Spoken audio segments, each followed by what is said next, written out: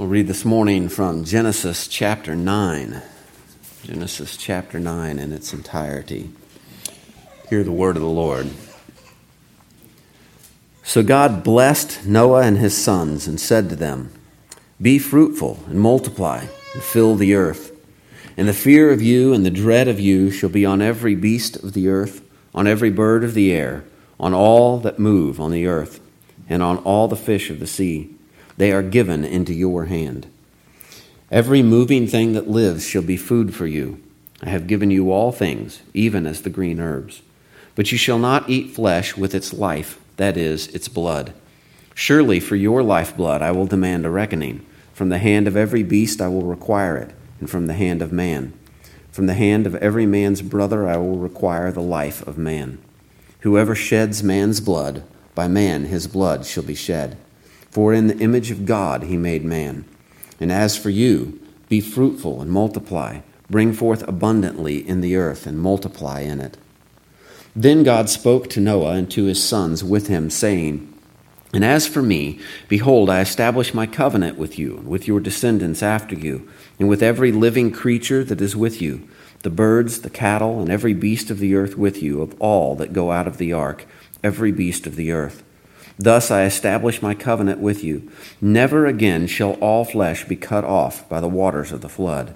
Never again shall there be a flood to destroy the earth." And God said, "This is the sign of the covenant which I make between me and you, and every living creature that is with you, for perpetual generations. I set my rainbow in the cloud, and it shall be for the sign of the covenant between me and the earth. It shall be, when I bring a cloud over the earth, that the rainbow shall be seen in the cloud, and I will remember my covenant which is between me and you and every living creature of all flesh. The waters shall never again become a flood to destroy all flesh. The rainbow shall be in the cloud, and I will look on it to remember the everlasting covenant between God and every living creature of all flesh that is on the earth." And God said to Noah, "This is the sign of the covenant which I have established between me and all flesh that is on the earth." Now the sons of Noah who went out of the ark were Shem, Ham, and Japheth. And Ham was the father of Canaan. These three were the sons of Noah, and from these the whole earth was populated. And Noah began to be a farmer, and he planted a vineyard. Then he drank of the wine and was drunk, and became uncovered in his tent. And Ham, the father of Canaan, saw the nakedness of his father, and told his two brothers outside. But Shem and Japheth took a garment, laid it on both their shoulders, and went backward and covered the nakedness of their father. Their faces were turned away, and they did not see their father's nakedness. So Noah awoke from his wine and knew that what his younger son had done to him.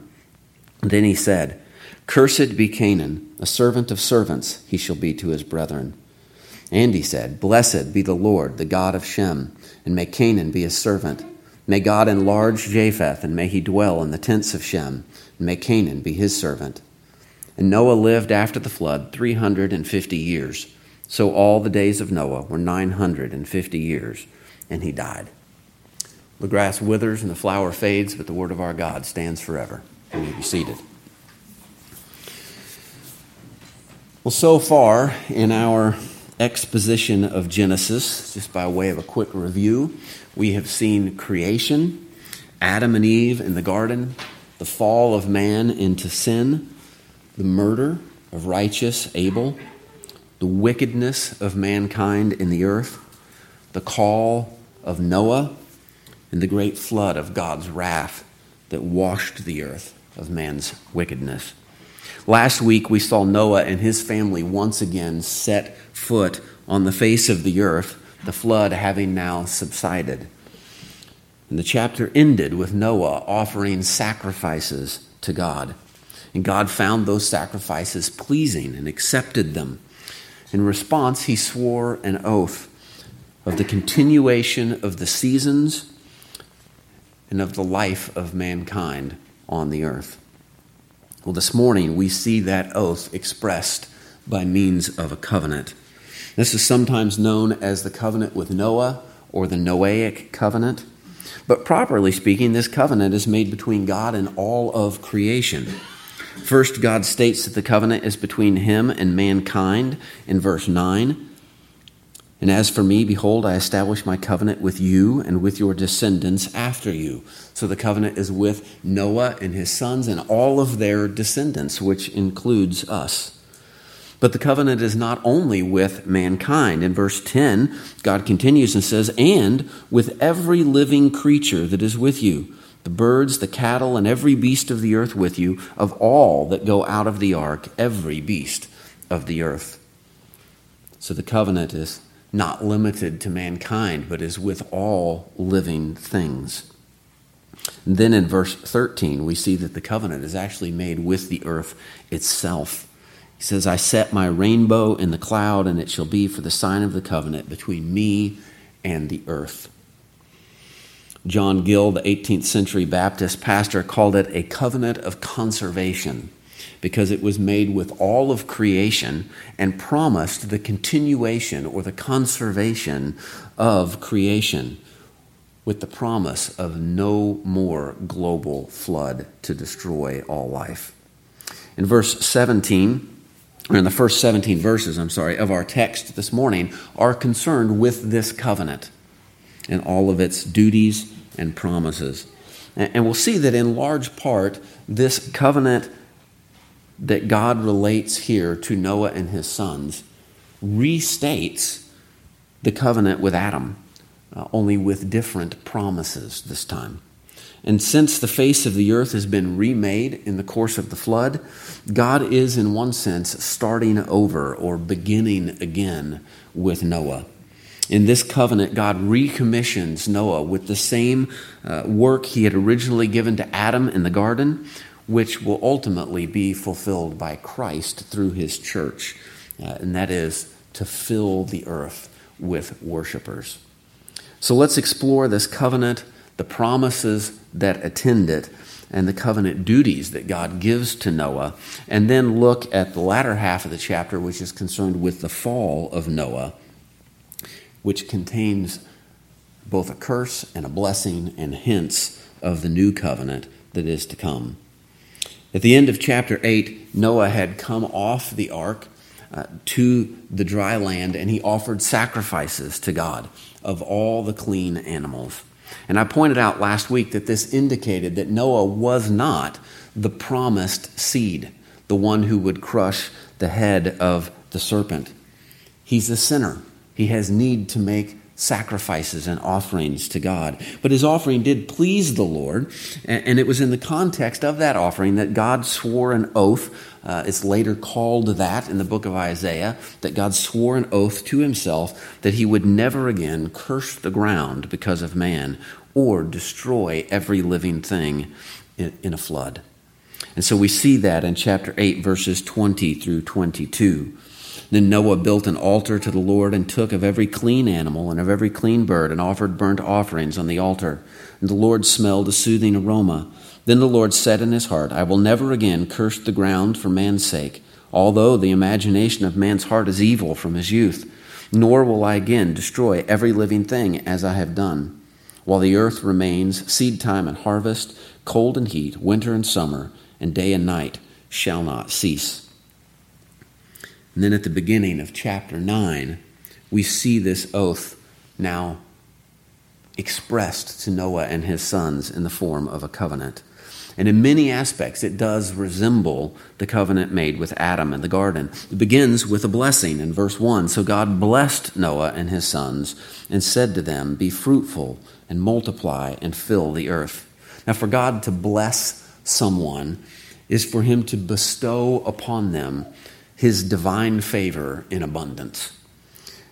And as it was with Adam, so it is with Noah and his sons. The blessing takes the form of multiplying on the earth. Because God blessed them and said for this to happen, it will happen. They will multiply, they will be fruitful and fill the earth. The original mandate to Adam had been for the purpose of filling the earth with image bearers who would worship God and expand the garden temple to fill the world. But here, the image of God in man has been marred because of Adam's sin. But we see that we're still image bearers. That image may be obscured, but it still exists. There's no longer a garden temple. Adam was exiled from the garden, and it has been destroyed in the flood. But Noah and his sons received this same covenantal commission to repopulate the earth. Noah, being a righteous man, the reader at this point is hopeful that his descendants like him will be righteous, and therefore the earth will be filled with image bearers who will reflect the glory of God and worship him as their creator. But we know from the last verses of chapter 8 that this is not to be, for the imagination of man's heart is evil continually from his youth. God had destroyed the earth and all living things because of this evilness in the hearts of men. But he tells Noah and his sons to multiply and to fill the earth. Notice that each one of them had a wife. One wife.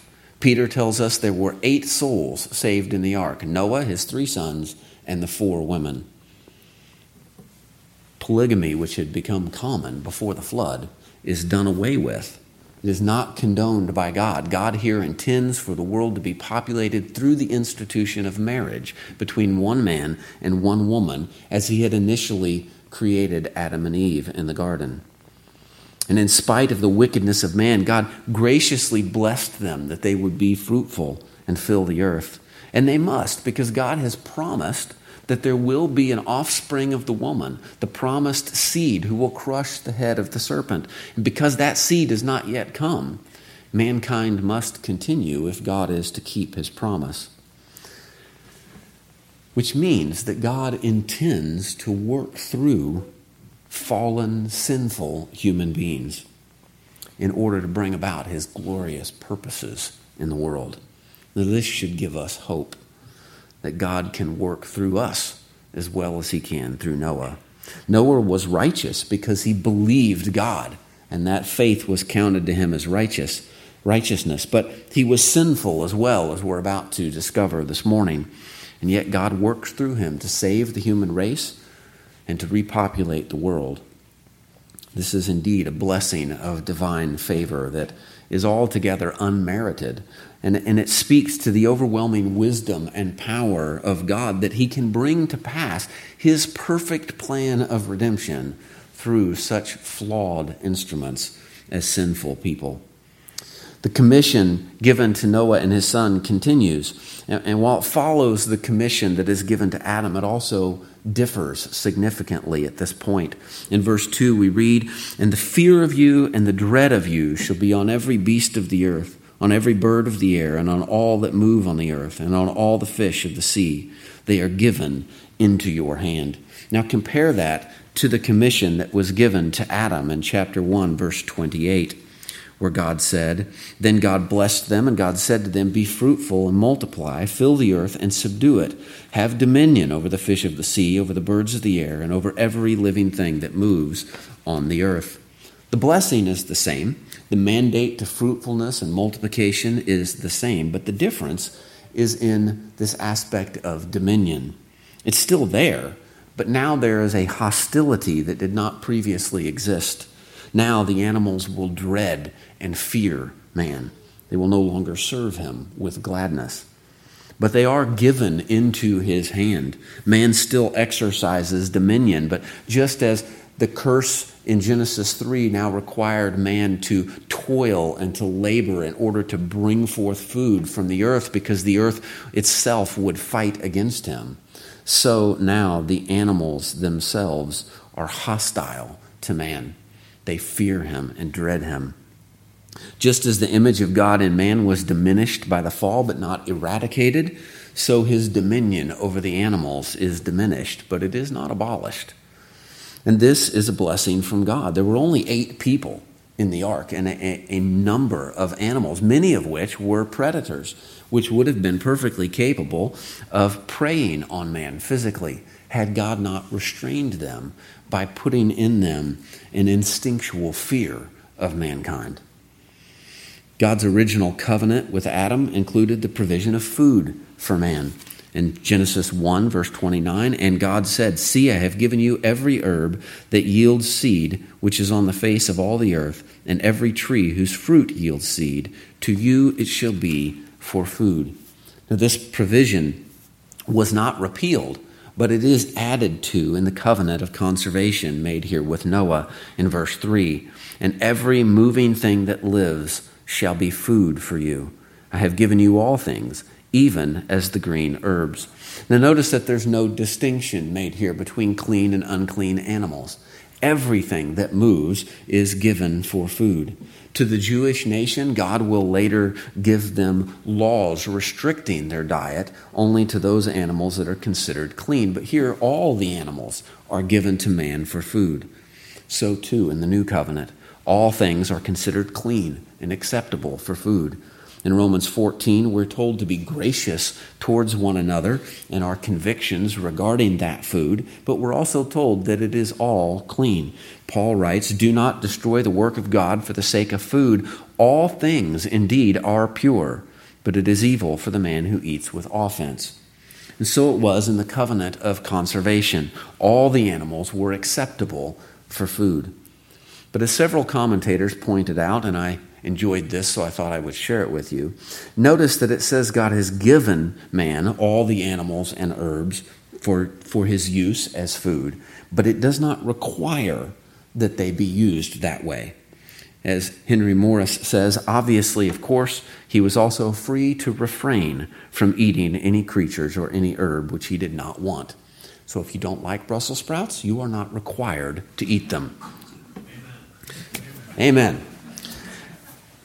The point is, in this covenantal arrangement, God has provided for mankind to sustain us, that we might continue to live and be fruitful and multiply.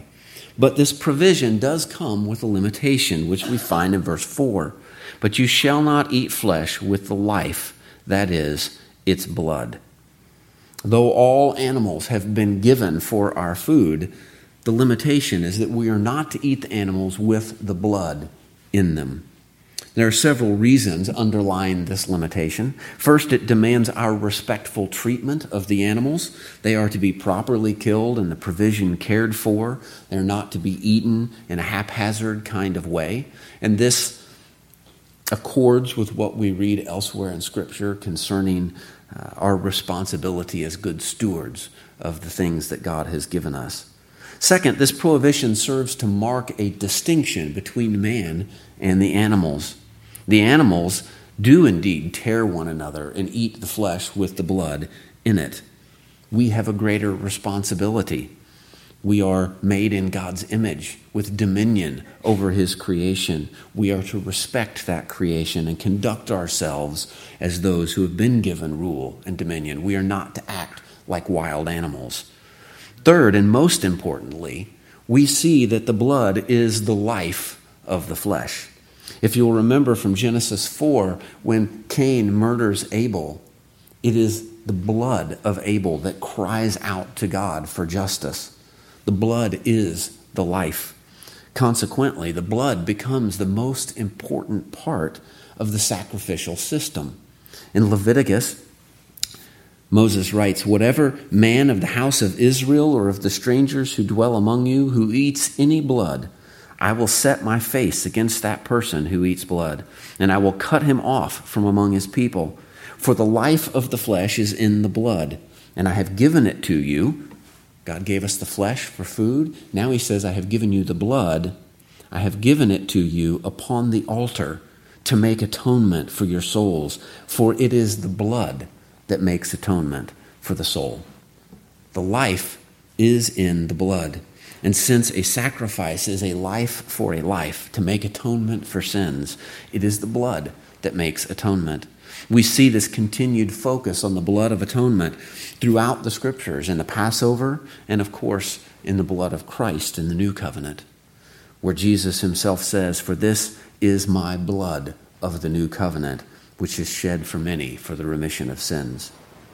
And just as the availability and the acceptability of all animals for food is reaffirmed in the New Covenant, this prohibition against eating blood is also part of the New Covenant. If you'll remember in Acts 15, when the early church met in a council there in Jerusalem to give some direction to the Gentile church in Antioch, there were some questions concerning whether the Gentiles needed to adopt the system of Jewish laws.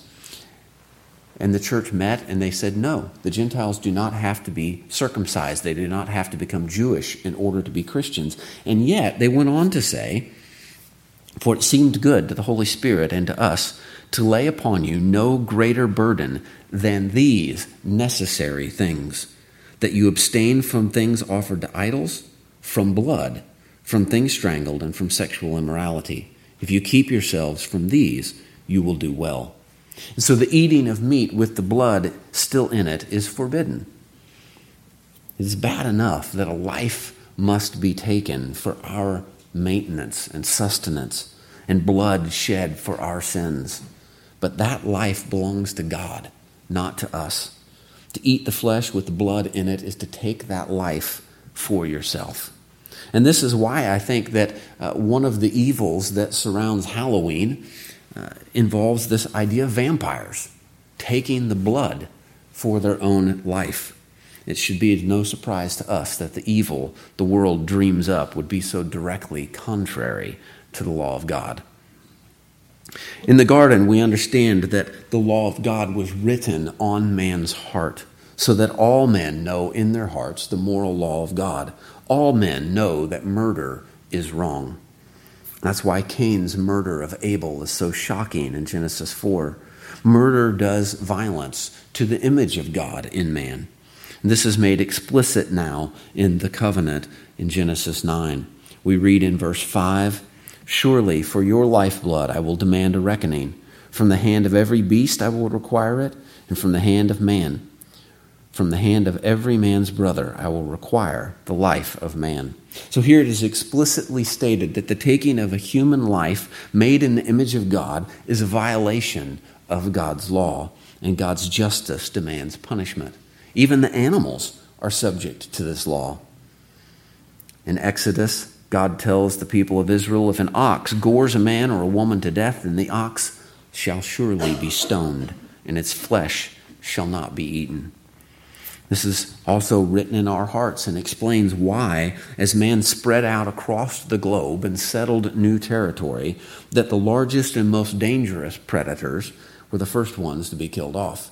The ones that endangered our lives get hunted down first, and then the ones that endanger the lives of our livestock. John Gill humorously said that this would lessen the number of mischievous animals. In the next verse, we see the establishment of human authority or magistrates to enforce this law of God among mankind. In verse 6, "Whoever sheds man's blood, by man his blood shall be shed, for in the image of God he made man." This is why Paul writes in Romans and says, "Let every soul be subject to the governing authorities. For there is no authority except from God, and the authorities that exist are appointed by God. Therefore, whoever resists the authority resists the ordinance of God. And those who resist will bring judgment on themselves. For rulers are not a terror to good works, but to evil. Do you want to be unafraid of the authority? Do what is good, and you will have praise from the same. For he is God's minister to you for good. But if you do evil, be afraid, for he does not bear the sword in vain. For he is God's minister, an avenger, to execute wrath on him who practices evil." Paul is just restating what is here in Genesis 9. "Whoever sheds man's blood, by man his blood shall be shed. For in the image of God he made man." The taking of a human life is wrong because man was made in the image of God. This is an encouraging thing. The image of God had been defaced and marred by the fall, but it's still there. We're still created in the image of God, and that image of God in man deserves honor and respect. And so God institutes human authorities to execute justice against murder. God then repeats the command to be fruitful and multiply here in verse 7. "As for you, be fruitful and multiply, bring forth abundantly in the earth, and multiply in it." And then next, God expresses to Noah and his sons the covenant promises that he will fulfill as the Lord of the covenant. We find these in verses 8 through 11. "Then God spoke to Noah and to his sons with him, saying, And as for me, behold, I establish my covenant with you and with your descendants after you, and with every living creature that is with you, the birds, the cattle, and every beast of the earth with you, all that go out of the ark, every beast of the earth. Thus I establish my covenant with you. Never again shall all flesh be cut off by the waters of the flood. Never again shall there be a flood to destroy the earth. What a relief that must have been to Noah and his sons, who may have even entertained the thought that having kids might not be such a great idea. What if God just decides to wipe everybody out again? Maybe we shouldn't do that. But God has commanded them to be fruitful and multiply, and then he assures them, I'm not going to cause another flood to wipe out all of humanity.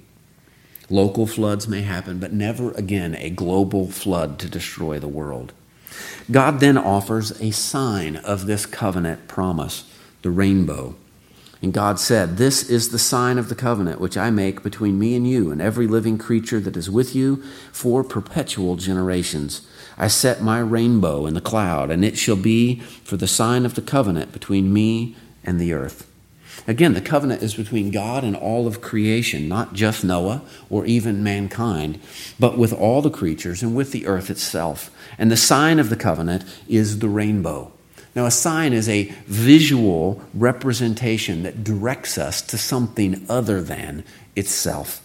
A sign on the highway tells us of an upcoming exit or some services that will be offered at an upcoming exit. The sign is not the thing that is signified. The rainbow is the sign of the covenant of conservation.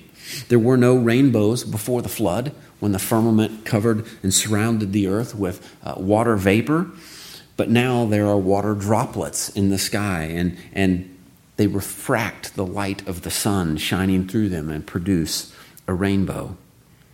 And so God says in verse 14, it shall be when I bring a cloud over the earth that the rainbow shall be seen in the cloud.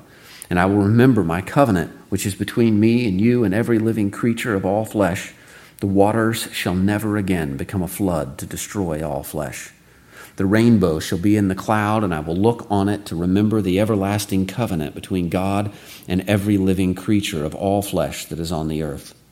And God said to Noah, this is the sign of the covenant which I have established between me and all flesh that is on the earth. Now, it's not as if God is going to forget and he needs a reminder that he's going to become wrathful and think, I'm going to destroy them all. Wait a minute, there's a rainbow. That's right, I promised I wouldn't. That's not why it says it will serve as a reminder. But I imagine after what Noah and his sons had just been through, they probably needed some reassurance that God would never do that again. Otherwise, they would have been unlikely to leave the vicinity of the ark.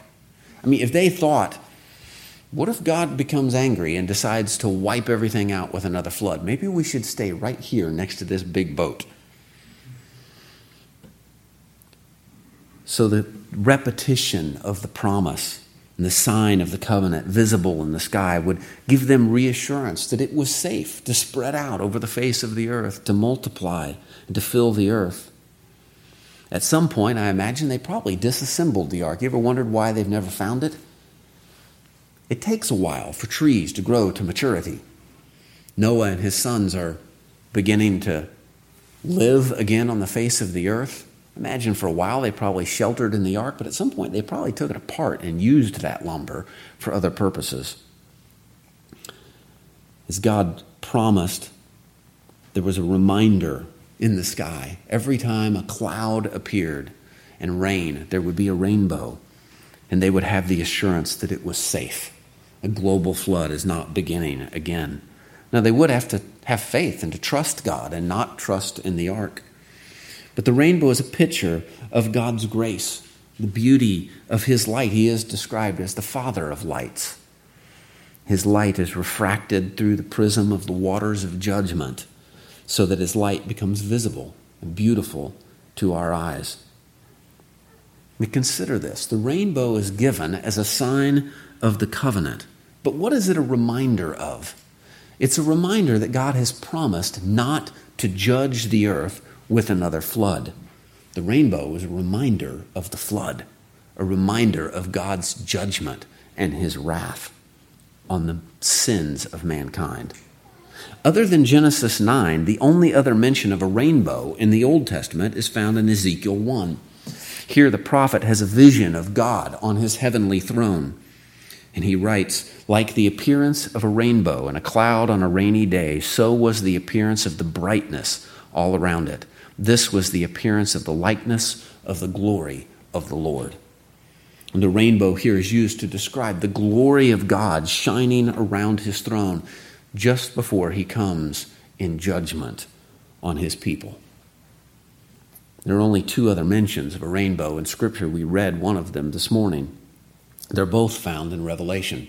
In Revelation 4, which we read, John sees a vision of the throne in heaven, much like Ezekiel did, and he describes it in very similar language. He who sat there was like jasper and sardis stone in appearance, and there was a rainbow around the throne in appearance like an emerald.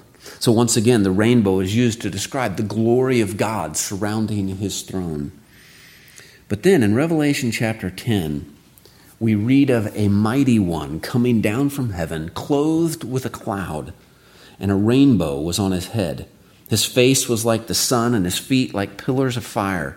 He had a little book open in his hand, and he set his right foot on the sea and his left foot on the land, and cried with a loud voice, as when a lion roars. And when he cried out, 7 thunders uttered their voices.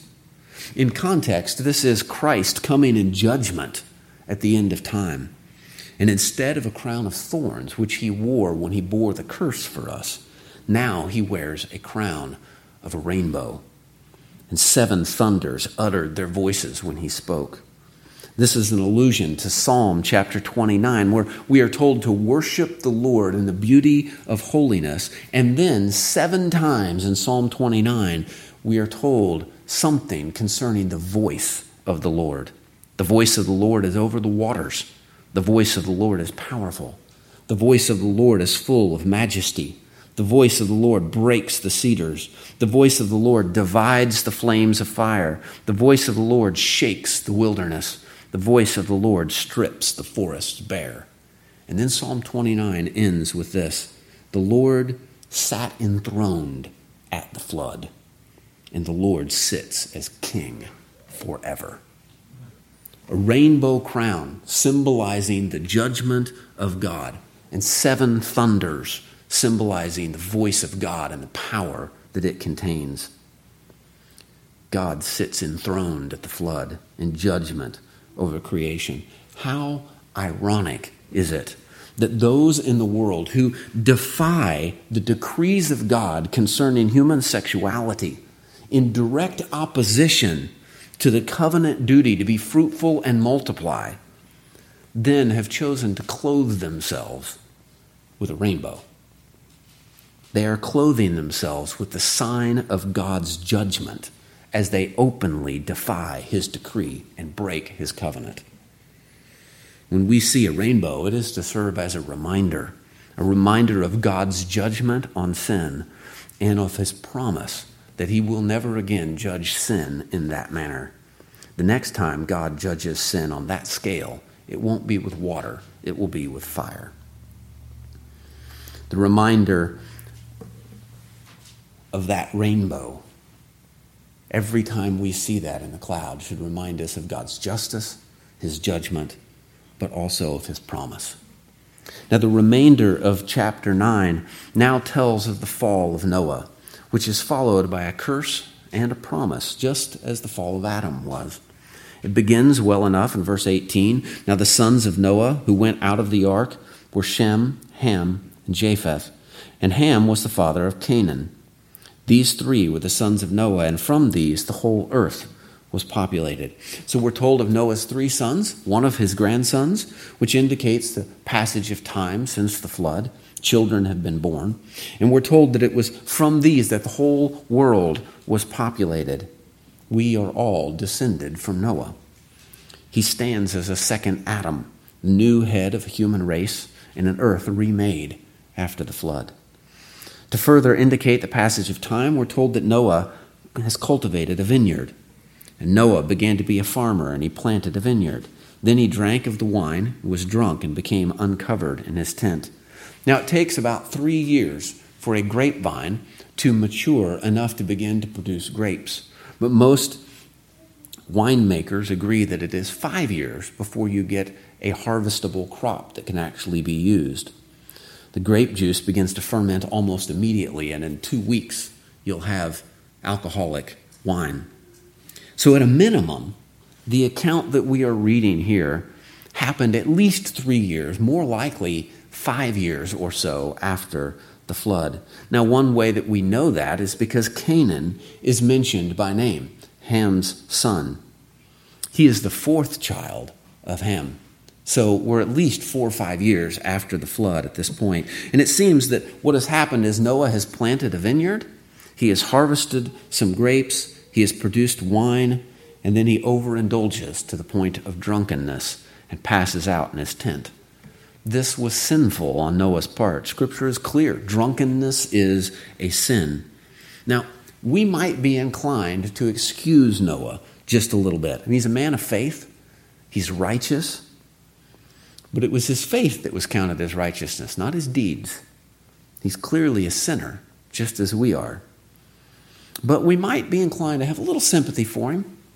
It's been a rough couple of years for Noah. 120 years ridiculed by his peers as he builds the ark and preaches to them of coming judgment.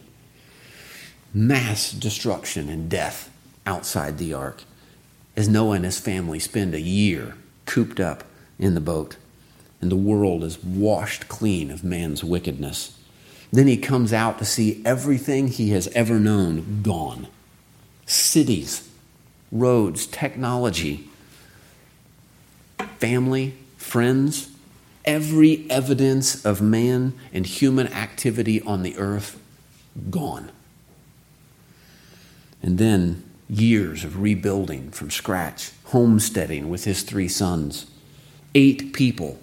That's it. 8 people alive on the entire planet until grandchildren begin to be born. It's a lot of work just to survive in that situation. One can almost understand his overindulging in the wine, but it was sinful. And in this drunken state, he becomes uncovered, but in the privacy of his tent. So at this point, Noah has sinned. He has become drunk, but he is in the privacy of his tent. But then we read in verse 22, and Ham, the father of Canaan, saw the nakedness of his father and told his 2 brothers outside. So Ham entered the tent where he had no right or cause to be, and he saw his father in this drunken state. Then he went out and told his brothers what he had seen. The scripture doesn't elaborate on the manner in which Ham relayed this information, but it's pretty clear that he sinned in what he has done. As we've seen before, the moral law of God is written on our hearts. So the command to honor your father and your mother is there as well. Ham apparently did not honor his father in this case. Whether he's delighting in his father's fall from grace or mocking his father, we don't know. Scripture doesn't say, but he clearly was sinful in his behavior. By contrast, Shem and Japheth do honor their father in verse 23. But Shem and Japheth took a garment, laid it on both their shoulders, and went backward and covered the nakedness of their father. Their faces were turned away, and they did not see their father's nakedness. So with a cloak of some sort held over their shoulders, they back their way into the tent, cover their father up. It's a respectful thing to do, honoring him as their father, even though he was sinfully drunk. Well, this should teach us that the command to honor our parents is not dependent on their worthiness to receive honor. We are to honor our parents because they are our parents, and no other reason is necessary. And the command applies to adults as well as to children. Ham is an adult. He has 4 sons at this point. He failed to honor his father. In verse 24, it says, So Noah awoke from his wine and knew what his younger son had done to him. Now he knew it because he woke up and he's covered with a garment that wasn't his own. So he wakes up and he goes, what happened here? Probably asked his wife or his sons. The fall of Noah into sin is then followed with the pronouncement of a curse along with a promise. just as it had happened in Genesis 3 after Adam's fall. In verse 25, then he said, "Cursed be Canaan, a servant of servants he shall be to his brethren."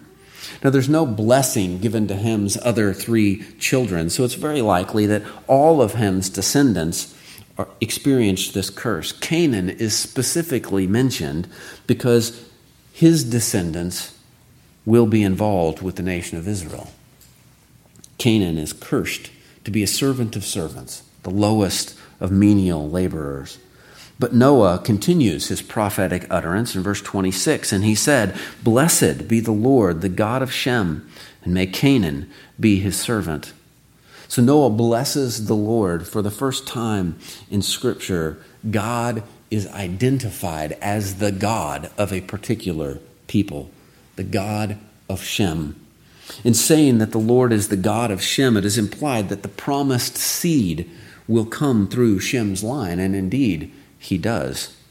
Nehemiah Cox notes that the curse of Ham and his son Canaan prepared the way for the blessing of Shem and his posterity by Abraham. For it was by the execution of this curse that the Canaanites were afterwards disinherited and Israel planted in their place. Cox then goes on to point out that the sign of Israel's covenant was circumcision, which should have kept alive in their minds the sin of Ham in beholding his father's nakedness. And this sign should have served as a constant reminder to them to honor your father and mother, that your days may be long upon the land which the Lord your God is giving you. But then the third son, Japheth, is also blessed in verse 27. May God enlarge Japheth, and may he dwell in the tents of Shem, and may Canaan be his servant. We are Japheth's descendants. Noah's blessing on Japheth is a promise for his descendants to share in the blessing of Shem's descendants. And indeed we do, for we Gentiles have been grafted into Christ. Nehemiah Cox again says the blessing of Japheth and the interest of Shem's blessing signifies not only his personal interest in the Messiah who was to come from Shem, but also the calling of the Gentiles from his posterity to be joint heirs with the Jews in the blessings of the new covenant. The chapter then concludes with the end of Noah's life. And Noah lived after the flood 350 years. So all the days of Noah were 950 years, and he died. Noah's not the promised seed. He sins, and he dies. But it's interesting. He lived to experience the next chapter, which we'll deal with, the next 2 chapters, which we'll deal with next week. Noah lived to see Babel, to see the exile from Babel. He lived to see Abraham's 58th birthday. It would be another 17 years after the death of Noah before Abram departs for the land of Canaan. Noah lived a long and a full life. The history told here in chapter 9 bears a striking resemblance to the fall of Adam in chapter 3. Adam and Noah both stood as the head of humanity in the world. Adam and Noah were both commanded by God to fill the earth and have dominion over it. Adam and Noah both sinned with fruit. Adam with the fruit of the tree, Noah with the fruit of the vine. Adam and Noah both had an awareness of their nakedness after they sinned. Adam and Noah were each provided a covering by someone else. Adam by God, Noah by his sons. After both their sins, there was a curse pronounced that would have a profound effect on humanity ever since. And in the pronouncing of those curses, there was also a promise of future redemption that would be found in Christ. Adam and Noah both failed in their covenantal duties to fill the earth with image bearers who would worship God and reflect his glory. But Christ, the last Adam, is fulfilling that mandate in his church even today, as the prophecy of Noah is brought to fulfillment in the salvation of the Gentiles. We dwell in the tents of Shem, sheltered under the shadow of the God of Shem, made righteous by the blood of atonement shed by Shem's descendant, Jesus Christ, the promised seed. Blessed be the Lord, the God of Shem. Let's pray.